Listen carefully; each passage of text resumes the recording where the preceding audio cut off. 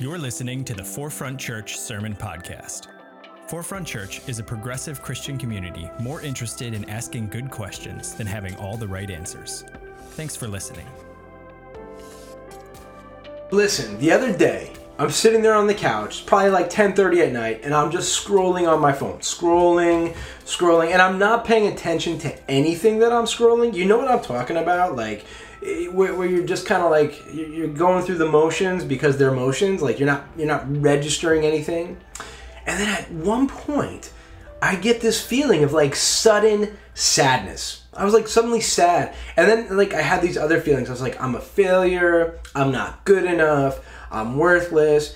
And I sat there and I was like, what made me feel this way? What made me feel like I want to throw my phone across the room? What's making me do that? So I'm like, I'm going to investigate. So I start scrolling back up at all the things I had mindlessly looked at. And listen, we know this. We know that social media is a highlight reel. We get it, right? But we don't know it.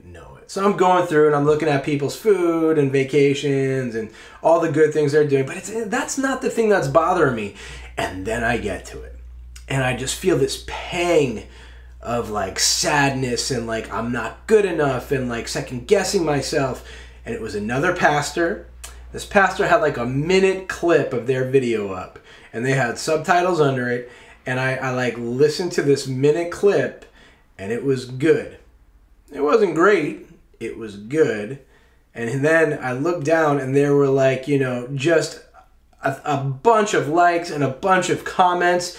And that was the thing that made me sad. That was the thing that made me feel like a failure. And so I sat there and I was like, oh my gosh, I'm never going to be like this pastor because I'm not hustling enough to get like my 1-minute sermon clips plus like a subtitle up ready to rock and roll for everybody. Like I don't have it in me to do it. And then if I did, do I really have anything to say to the point where maybe I would get this many likes or this many comments? And so then two distinct thoughts went through my head. Distinct thought number one. Jonathan, you can do better. Just hustle a little bit more and you too can be like this pastor who has all these likes on their 1-minute clip. And then the second thought that went through my head is just quit because you're never going to be good enough. Oh boy, it put me in a spot, but it's not the first time I've been in that spot, y'all. It's not the first time you've been in that spot either, because the truth is we all look somewhere else to determine how we're doing. Every single one of us looks somewhere else to determine how we're doing. So let me ask you, where do you look to determine how you are doing? My friend is a designer, and my friend was just looking at their phone so sadly, just like I was. And I was like, what's wrong? And she was like, I'm never going to create a font as good as this one. And then she shows me, and I was like, oh. Like, I don't even know what I'm looking at. But my designer people out there, y'all know what you're looking at. And you feel that too, right? Where do you go to determine how well you're doing? Space is huge here, right? And so maybe we're not looking at like yards and like houses like the suburbs. But y'all, we look at other people's spaces to determine how we're doing. Look at them. They don't need roommates, which means they're doing pretty well. I wish I was doing as well as them. Or they have outdoor space. Oh, wow, that's really nice. Ooh, they live a block from the subway. Like, those are the types of things that we think. We're like, they must be doing something right? Because we're not doing that well. Where do you look to determine how well you are doing? It's Valentine's Day, and I know that so many of us use relationships as a gauge to determine how well they're doing. I'm this old and I thought I'd be in a relationship now. This is ridiculous. Or I thought I'd be partnered up at this point. Or I can't believe I'm still having to date at this point. Dating sucks. I wish I could be like people who didn't have to date. And we sit there and we compare ourselves to people who have significant others. Or for that matter, people who don't have significant others, right? And on this day especially, we do that. And where do we look to determine how well we're doing when it comes to our relationships? And I just want to say real quick, it's hard. Dating is hard. This is not easy. So if you're feeling that way today, be compassionate on yourself. It's okay. Truly, it's okay. But where else do we go? I have kids, so this is an issue that maybe some of y'all don't have. In fact, right now, those of you who are watching and you do have kids, give yourselves a pat on the back, you're doing it. Because I compare myself to people who have kids all the time, and my kids are always on their phone, and they're always awake, and they never go to bed, and they never leave the house, and they're always playing games like Roblox and Adopt Me. I don't even know what that means, but they're doing that. And I compare myself to the other parents who their kids aren't on their phones all day, and they do get time away, and I'm not good enough, and this is where I'm looking to determine how well I'm doing. This is the bottom line. We are a people who look towards others to determine how well we're doing. Now, before you get upset with yourself, don't get upset with yourself. We get this naturally. We get this honestly.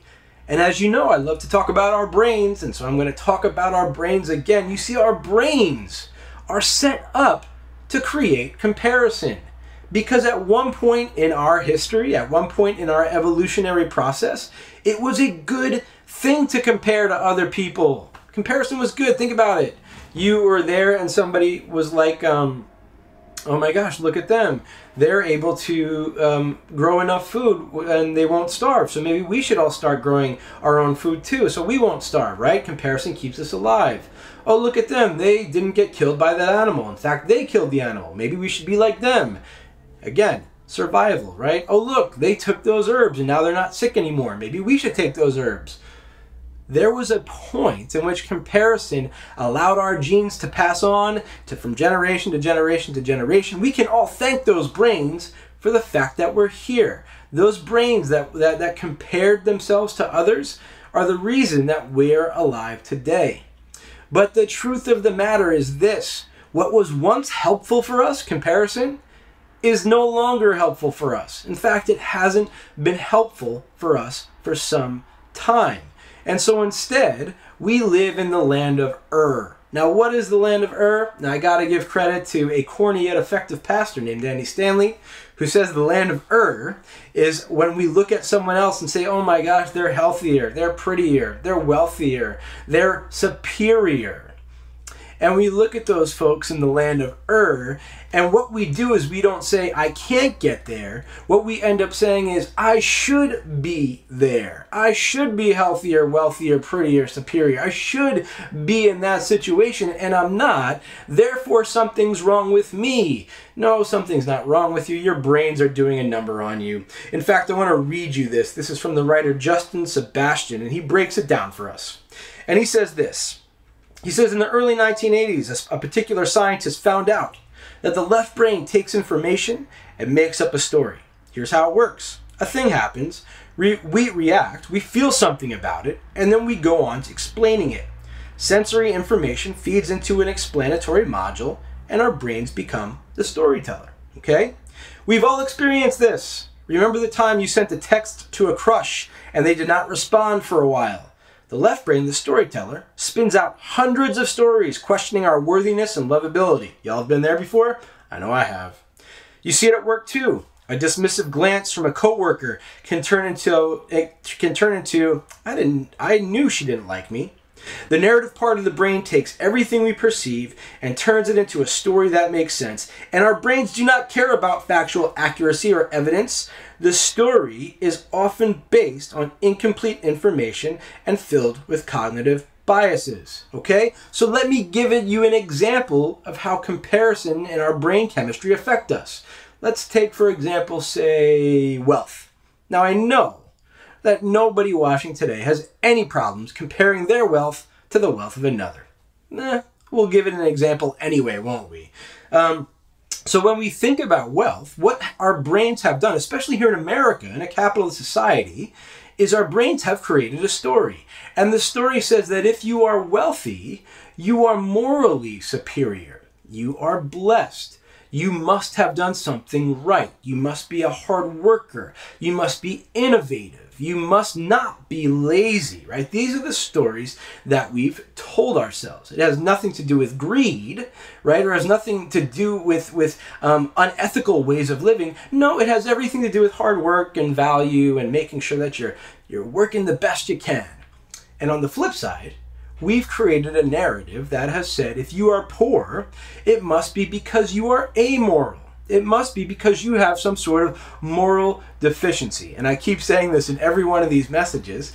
This is the reason that we'll never get upset at the rich. It's why those of us who are working class will always look at those below us and get mad at those below us, because those below us, they have the moral deficiency.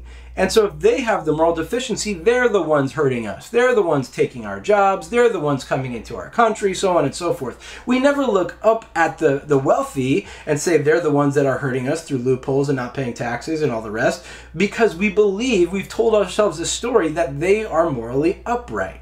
Do you see how this false dichotomy works? Do you see how our brains are constantly tricking us? And I want to read this next part, because what happens is when we tell ourselves these stories,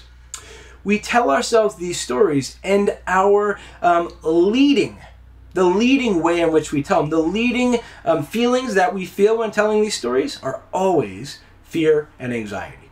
Now back to Justin Sebastian. He says, fear was one of the most advantageous survival traits for our ancestors in the savannah. When you hear the roar of a lion, fear takes over your mind and helps you run for safety, so the genes that prioritized fear and anxiety survived, while the genes that prioritized positive emotions extinguished itself from the gene pool. What we are left with is a fearful, anxious mind that is always on the lookout for the next incoming danger. And in the case of comparison, danger is not being wealthy enough, pretty enough, good enough, thus jeopardizing one's survival. This is why we're living in the land of Ur, y'all, because our brains are tricking us, leading with fear and anxiety, telling us false narratives that reaffirm the idea we're not good enough and that other people are always going to be way better. Okay, breathe. Give yourself a pat on the back. We're all going to be okay. In fact, Jesus tells us we're going to be okay. And I'm going to talk about Jesus right now. In fact, we're going to talk about the Sermon on the Mount, because this Sermon on the Mount, this B series, has in some ways become a little bit of a self-help series for us. That's what Jesus is trying to do for the people who are listening. They're incredibly poor, the people who are listening. I say this all the time. They had to give away about 80% of their earnings to the Roman Empire. They literally do not know where they're going to get their next meal. And what they see is the religious who have sided with the Roman Empire. Those religious folks are doing rather well. In fact, they have a lot of money. And so what do people start to think? Do they start to blame the Roman Empire? Do they start to blame those rich religious teachers? No, they don't blame them. Of course not, because we've created these narratives, right? They blame themselves. And in blaming themselves, they're also living in the land of Ur. I'm not religious enough. I'm not praying enough. I'm not fasting enough. I'm not giving enough, right? They start to say those things. If I could just be a better giver, if I could be a better faster, if I could be, a better prayer, I'd be more superior. That's where they're at. And when Jesus is preaching this sermon, Jesus knows this. And so what Jesus does is Jesus speaks directly to those who have created this comparison narrative. And he says, to all of you who have created this comparison narrative where you think you're not as good as, I'm going to tell you something. Be careful not to practice your righteousness in front of others to be seen by them. If you do, you will have no reward from your Father in heaven. And when you pray, do not be like the hypocrites, for they love to pray standing in the synagogues and on the street corners to be seen by others. And when you fast, do not look somber as the hypocrites do, for they disfigure their faces to show others they are fasting. And so what Jesus is doing is he's saying, hey, we see you making those comparisons. And we see this false narrative that you've created that says that you are not as good as them, that God is not blessing you in the same way because you do not have what they have.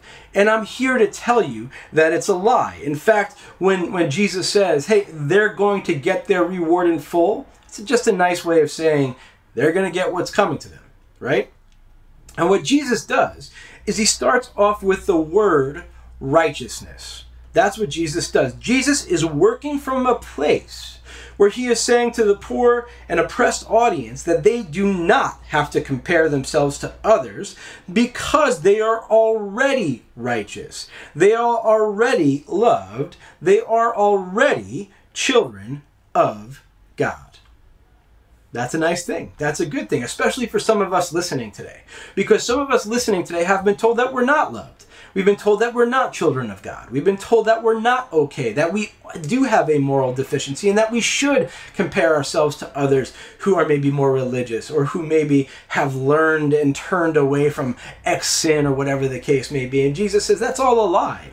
The place that you start from is knowing that you are a child of God. And I love the way that Paul says it. I'm going to read it. I'm jumping a little bit. Paul says, God sent his son, born of a woman, born under the law, to redeem those under the law, that we might receive adoption to childship.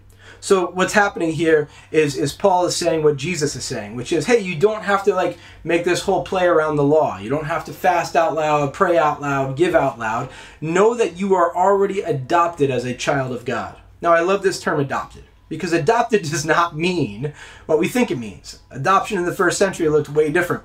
In fact, in the first century, you rarely adopted children, sadly, because children died often. I know, it's kind of sad. You adopted adults, though. Isn't that odd? You adopted adults, and it was a common practice. Do you know why you adopted adults?